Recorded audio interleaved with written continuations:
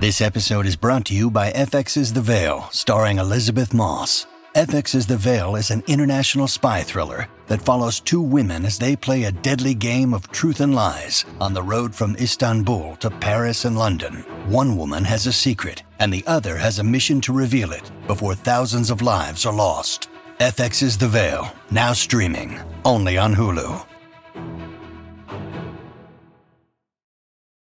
Your brain needs support, and new Ollie Brainy Chews are a delightful way to take care of your cognitive health.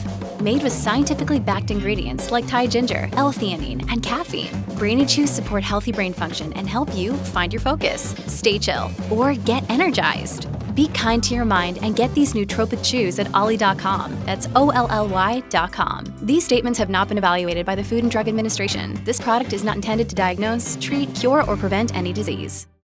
Turning and turning in the widening gyre, the falcon cannot hear the falconer. Things fall apart, the centre cannot hold. Mere anarchy is loosed upon the world. The blood-dimmed tide is loosed, and everywhere the ceremony of innocence is drowned. The best lack all conviction, while the worst are full of passionate intensity. Surely some revelation is at hand. Surely the second coming is at hand.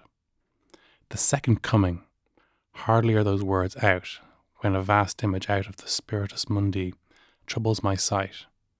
Somewhere in sands of the desert, a shape with lion body and the head of a man, a gaze blank and pitiless as the sun, is moving its slow thighs, while all about it, real shadows of the indignant desert birds. The darkness drops again. But now I know that 20 centuries of stony sleep were vexed into nightmare by a rocking cradle. And what rough beast, its hour come around at last, slouches towards Bethlehem to be born.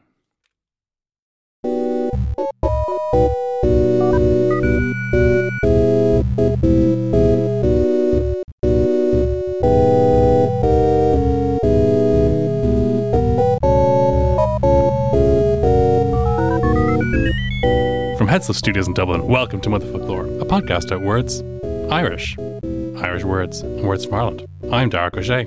And I'm Ola Majeko Dewey.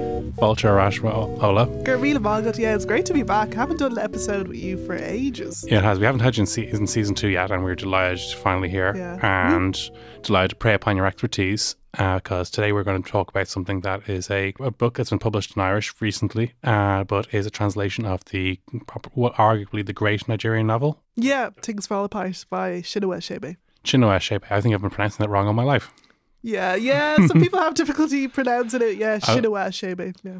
Because that actually almost sounds a little bit Irish. Chinua. Chinua. Everything sounds Irish. It does. So, Things Fall Apart by Chinua Achebe has been translated to Irish as Tit an Rudí as a Chéile. And the translator is Irene Duffy Lynch. Yeah, I met Irene Duffy Lynch at the launch for this book, Tit an Rudí as a Chéile. I was invited by the Nigerian Embassy to Ireland. And I had the honour of speaking at the event as well. Oh, excellent. Which was really cool, yeah. I just spoke about how the book kind of made me think of myself, my own heritage. Mm-hmm. I like, being of Nigerian heritage and growing up in Ireland, and then, seeing a Nigerian novel being translated into Irish. It's like, wow, to see that. Like, it's amazing. It really is. And the fact that it kind of dovetails nicely back to the fact that the title, obviously, Chinua Achebe took this title from an Irish poem. Yeah, William Butler Yeats, from his poem Second Coming, he took the first line, Things Fall Apart. Mm-hmm. Yeah, so you can see the link there between Ireland and Nigeria. And historically, there has been a link between the two countries, especially with Achebe being an Igbo man.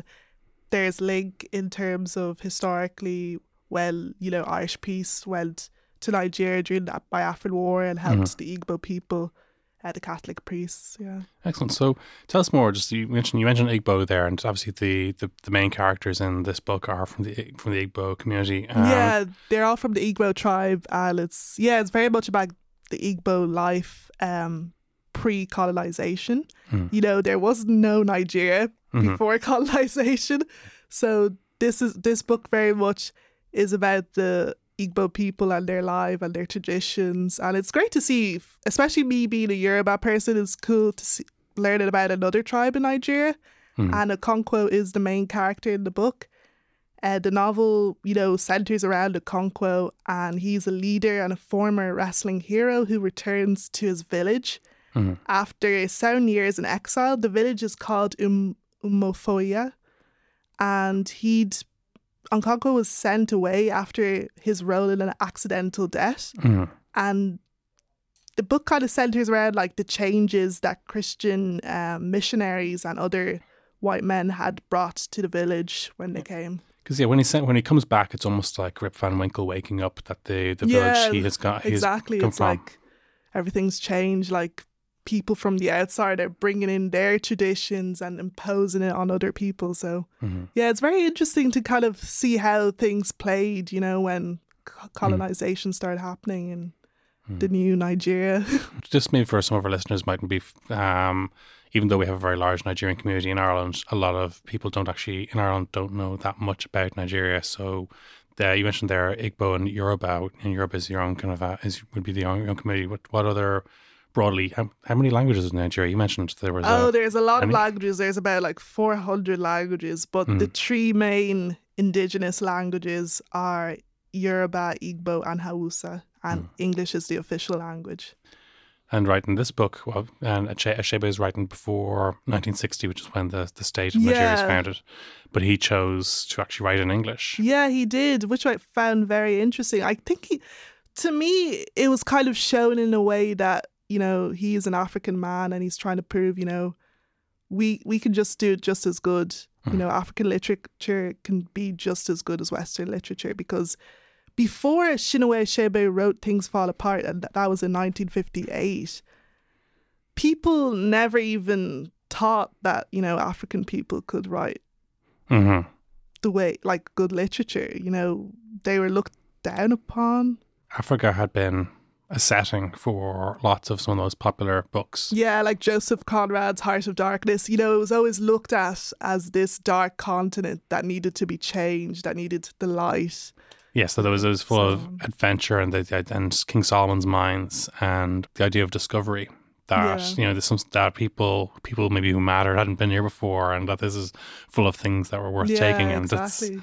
European people who felt they're high-minded and honourable still thought that maybe there was a colonial duty to go over and change people for their own good, even without asking. Yeah, the missionaries going over and changing things. And I have a quote here actually that Chinua Achebe had said before. He said, "The white man is very clever. He came quietly and peacefully with his religion. We were amused at the foolishness and allowed him to stay. He has put a knife on the things that held us together, and we have fallen apart." I just love that line with, he has put a knife on things that held together. And that really relates back to the title of the novel, Things Fall Apart. And even though Chinua Achebe got, positive inspiration from Irish literature, W.B. Yeats, he also got a negative influence as well, in a way. Yes. Because Joyce Carey had written a book about Africa, and it was a very negative outlook on Africa as well. And I have a quote here about that. So this would be Joyce Carey's novel, Mr. Johnson. Mr. Johnson, yeah. And Achebe was thinking about this during 1951 and 1952, and Carey wrote of the African villages as creatures without ideas, without culture, even without history. He said, its people would not know the change if time jumped back 50,000 years. They live like mice or rats in a palace floor. All the magnificence and variety of the arts, the ideas, the learning of the battles of civilization go over their heads, and they do not even imagine them. So he had a very, very negative outlook on African people, and this gave Achebe a reason to prove him wrong and to show him that, we can write just as good as you. And since then, after Achebe has written Things Fall Apart, you can see people like Chimamanda Ngozi Adichie, Lola Shoyinye, taking influence from Achebe and writing amazing literature. That's right, and someone had to do it first and give him such an amount of inspiration. One of the things that when you're talking there about the putting the knife and things and setting things apart and the mention of the religion coming first, when Okonkwo does return to the village, one of the things I found very interesting was there were huge divisions in the community. There was lots of pain from people who felt that we've had victims of injustice, maybe twins being killed, and people who have been forced to live on the outskirts because they had been banished in some reason. And these were the first people accepted into the Christian church, and they became big shots when the equivalent of soup taking in Ireland, almost that they became the kind of big shots when in the new colonial order. Yeah. It really just rubbed people the wrong way, and their culture was taken from them, their traditions were taken from them, and they were looked down upon. They were seen as inferior and as savages. Yes. So we can see the great effects that colonization has had on the African continent till this day. And, I think it's very much about decolonizing the mind, like Ngugi wa Thiong'o, the Kenyan writer. His book, his essay was based on that, decolonizing the mind and kind of, clearing your mind from, colonial ideas and seeing yourself as somewhat in a more positive light, really. Yeah. For sure, because I think that's the Bob Marley line, isn't it? Emancipate yourself from mental slavery. Exactly, yeah. When I was having a look through here, and I suppose talk a little bit about there's two noteworthy points, I suppose, about the actual text of the translation itself. In that, Achebe has a very kind of undressed, kind of very his writing style it's not especially flashy. It's very matter of fact. There are no spare words, but what he does have, he has a certain amount of Igbo loan words. And in the translation into Irish, Irene Duffy Lynch has kept those loan words in. So when you're reading kind of a sentence there, you might say that Daint na Ferna Tugu Agadi Noae no Shanvan Moranum Erma Michana. So the idea is that you'd be reading it in Irish and then the actual Igbo loan words are in there, but they actually do fit. That's great, yeah. They fit in quite nice, like say... kind of a nice way to learn a bit of Igbo as well. I think so, yeah. So if hang on. If you want to say, maybe read that. Read here. Ermagin, vi fihe an varga plodha. Cahi garau timpel 10,000 far aun, iad glair glaut os ishel, fiera darig o buffy ezugo, sus in a hassive, in a mask, agus ver cara hora I mofia quenu. Agus gach ein hoog sé a aig chro eigsul, agus an chuma garau sé brú an lena ron dritte.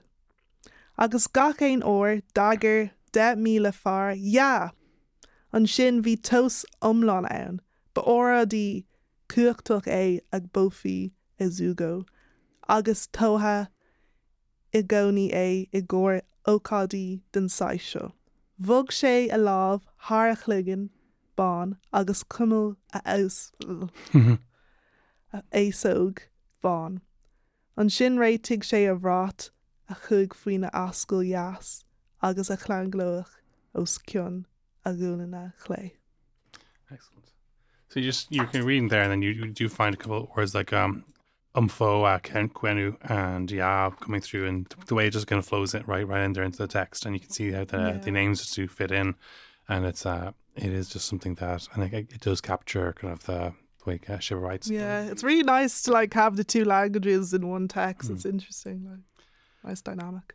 And there's one part, I suppose, that one of the famous passages in it is there's a bit when two of the characters are exchanging a kind of a traditional Igbo fairy tale or parable about greed, and it's the piece about a tortoise, and even when it starts off, for though husig she hugag cura donna hain galer chuig fest and spare. The birds are all been invited to a feast in the sky.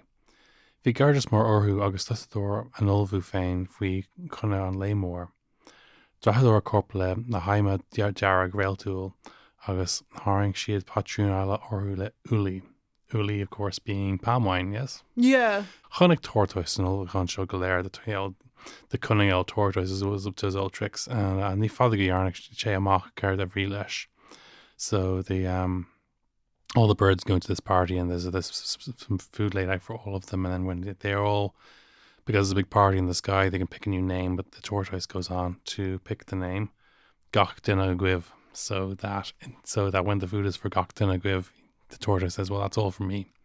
So it's like the old kind of a Jamaican riddle about everybody, somebody, nobody, and anybody having a job to do. Yeah. And another saying when in like kind of in Nigerian culture is saying, come join me when there's food, like everyone's invited, like come join me.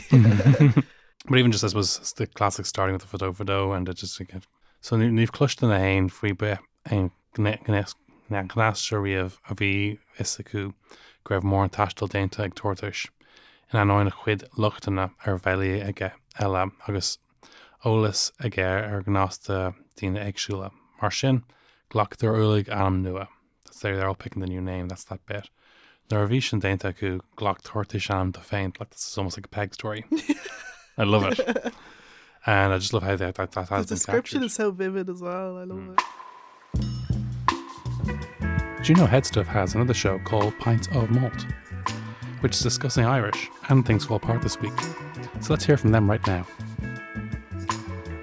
For me anyway, my experience, like one of the reasons why I liked Irish and I was able to do at high level was that when I was in primary school for 4th and 5th class, the teacher that I had, spectacular teacher. It's all about the teacher. Yeah. Like, the way your day, you'll have like 5, you'll have to do maths, Irish, English, and then you do arts and crafts and stuff. But she spent a good bit of time on Irish.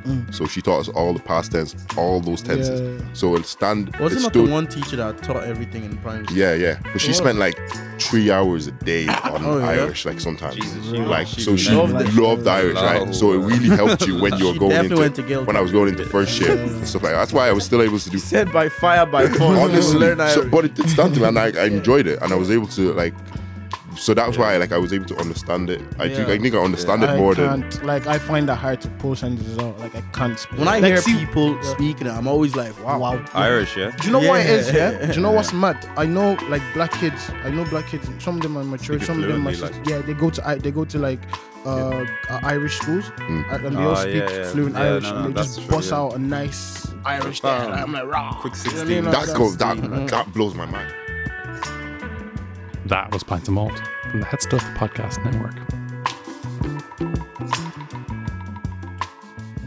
Yeah, I studied Things Fall Apart in 4th year in school and in my undergrad as well. So it was great to like be able to study a Nigerian book in college and school. Like, and I think, I don't know, but I just feel like it sort of changes people's views as well of Africa as a continent, that, there's great art coming out of it. The continent, and great literature, and just showing that we are highly educated as well, because there's a lot of stereotypes when it comes to African people.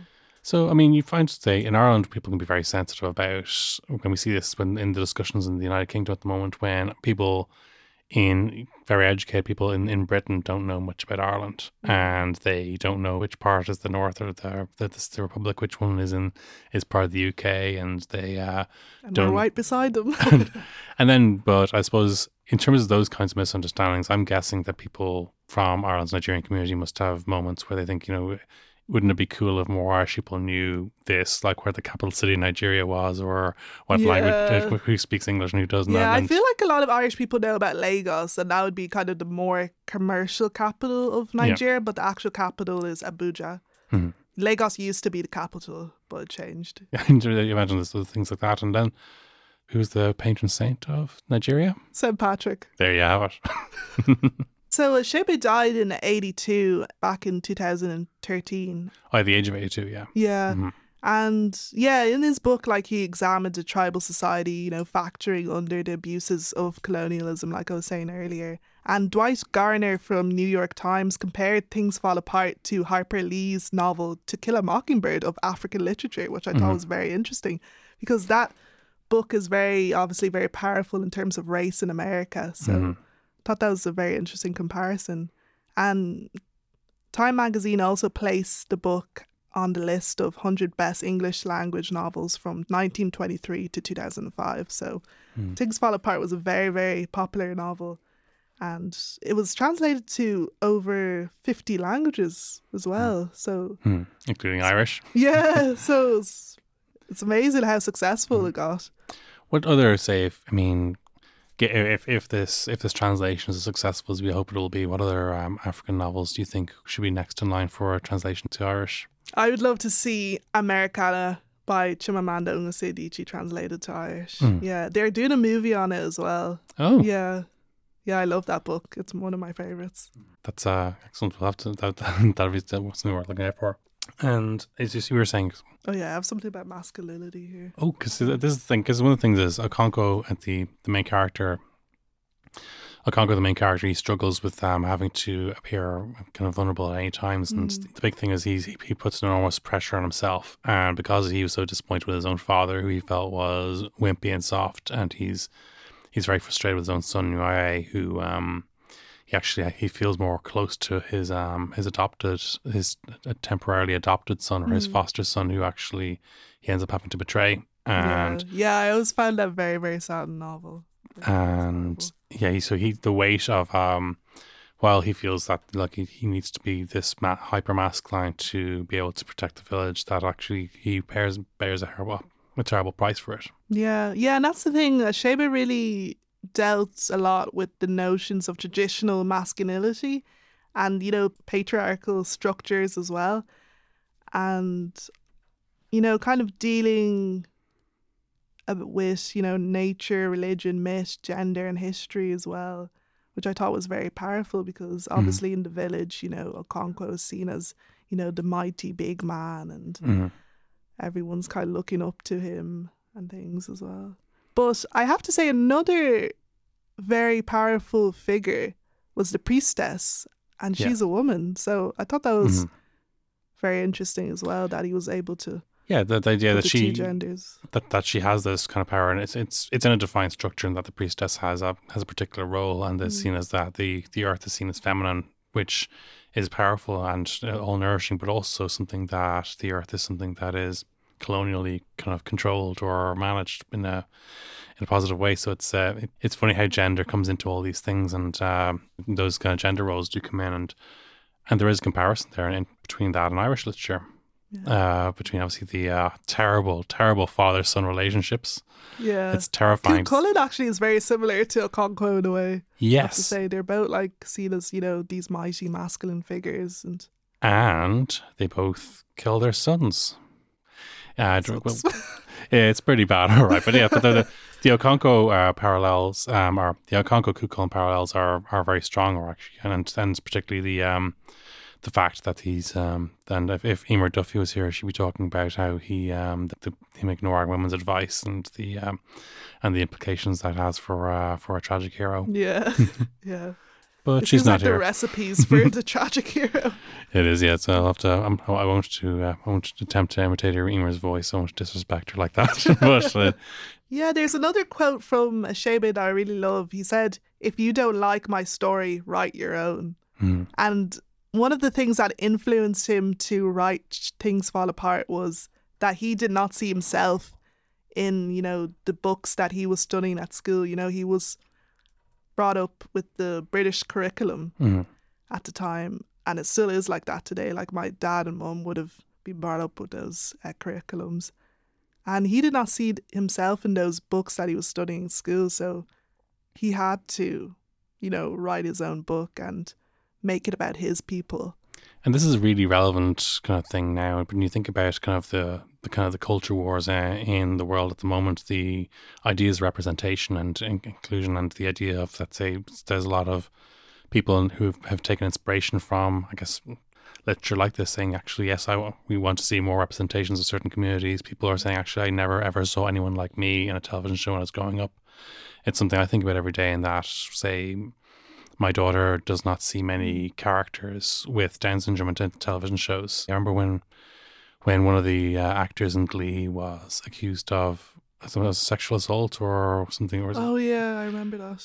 And people saying, Glee's absolutely cancelled. And I was like, Glee is one of the only TV shows with a character with Down syndrome in it. And it's harder for some people to cancel than for others. Yeah, exactly. Yeah, representation is so important, especially from a young age, because if you don't see yourself in the shows you're watching or the books you're reading, how are you supposed to have a clear image of yourself, and someone to look up to as well? Because I remember, growing up in Ireland, and I think it was like Samantha Mumba was the only representation for me on TV. That's because you would have been fairly young when Samantha Mumba was. Samantha Mumba, I think, was roughly turn of the century, was it? 2001, 2000? Yeah, early 2000s. And you would have been, small. 4. But at the same time, I suppose it was maybe there are some girls who are maybe 5 or 10 years older than you who wouldn't have even had someone like that. Maybe you go further back and it's Paul McGrath, Phil Lynott, I suppose. Yeah, that's true. Yeah. And they were very hyper masculine in their own way, I suppose. But but that would have, I suppose, counted for a lot. Because when you were growing up, you always felt that she was Irish, and those kinds of representation things do seem important, even if something thinks, well, Samantha Mumba was a kiddie pop star, maybe not a hugely significant artist, but the fact that she was there and we saw her. Yeah, exactly, in Irish music. Yeah, it's definitely very important, yeah. Has a lot more now, I suppose, than TV. I mean, it's better than before, but there needs to be more representations, not enough. Yeah. Yeah, of all people, yeah. I think minority groups. Yeah, because this is particularly, I mean, there's I suppose historically there has been very little representation of the traveller community. Yeah, yeah, that's true. But then, when we had Love Hate and John Connors was a character on the show, there's a bit more representation there of the travelling community, but still now I haven't seen enough. I think there's been a little bit more, but I think there was a huge pressure put on John Connors because I suppose his character in Love Hate was so good. There's a huge pressure put on him to actually be a spokesperson for the entire community. And that's the thing. You can't just single one person out and say, they're the spokesperson for the community, or they're like the token, person from that community. It has to be a lot more people. Because I remember thinking that, he was a good actor, but suddenly he's being asked his opinion on an awful lot of kind of social policy positions that you would normally expect a 25-year-old actor to have an opinion on. Like, nobody was asking the guy who played Nidge these questions. Yeah. And it's a hard cross to bear, and I think he did probably put his foot in his mouth on a couple of points, but there was probably... it was a shame to see some people maybe enjoy that too much. Yeah, it's hard to be in that position because sometimes you feel like you're almost a walking poster board in a way. You know, people just single you out for that one thing that you're known for, and then that becomes all of you. But that's just a single story, like Chimamanda Ngozi Adichie said before. It's not just about the single story. There's more to the story. And that kind of takes it right back. The fact that, say, with a novel like Things Fall Apart, it's not just about Africa. Obviously, it's about Nigeria and it's about Igbo people, but sometimes the more local that you get, the more international you get, because you get down to kind of things that are even more profoundly relatable. Yeah, exactly. So before we wrap up, Eloise, we go through some of the is it Igbo or Igbo? Igbo. Igbo. So we go through some of the Igbo vocabulary and how it's translated into Irish, just to give people a flavour of it. So Afo is Ceann Duine Cathair Lá Margaí, Agadi Nwayi, Shanvan. Shanvan being an old lady, and that's what's that in Igbo? Agadi Nwayi. Agadi Nwayi. Excellent. Agbala Ban Tugtar ar gan gradam freshen. So that's the oracle from what I remember. Agbala is the oracle. And Oji Odu Achu GGO Bo Den Chenal Arogin Quiloga Lena Herbal. So that's very interesting. So is he doing with his tail? I want to just repeat that Igbo again. There, that's a good one. Oji Odu Achu GGO. So Bo Den Chenal Arogin Quiloga Lena Herbal. So a cow that kind of wiggles around its tail. Excellent. And we'll finish with one more. And Ozu Ceann Duine Gradam a Bhrontar ar. So one of the gifts that they give to a man. Like Bruntamus. Yeah. Yeah, so one of the presents they give to a man. Excellent. Oh, thanks so much for coming in today. Thank you so much, Darach. It was great to be back. Will you join us again soon? Yeah, of course. Fantastic. Excellent. So until the next time, it is a slán from me. And a slán from me. See you then.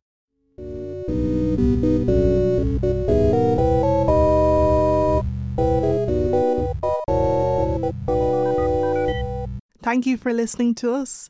Mother Folklore comes out every Friday on Head Stuff Podcast Network.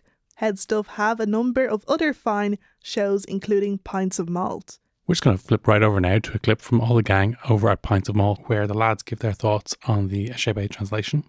Yeah, that's dope. Like a Nigerian book being translated to Irish. That's that's Pints of Malt, like a Nigerian story. That's dope, man. That's You say that's Pints it of basically is. That's like what we do. Nigerians talk about Irish. It is. Actually, listen. You heard us spin some Irish earlier. What's that other one? What's that other one? What the Buckley Duff? Yeah, what's that other? I was ahead of my time. Thank you. Their episode's out today, and it touches on Irish from foundation to higher level. Thanks to Brian and Kirsten. If you want to contact us, email motherfucklore@headstuff.org. This has been a production of the Headstuff Podcast Network. Then there is that glossary at the back when you say that. I just happened to pick the one that didn't have the word of the glossary at the back. Typical Derek. St. Patrick. Oh,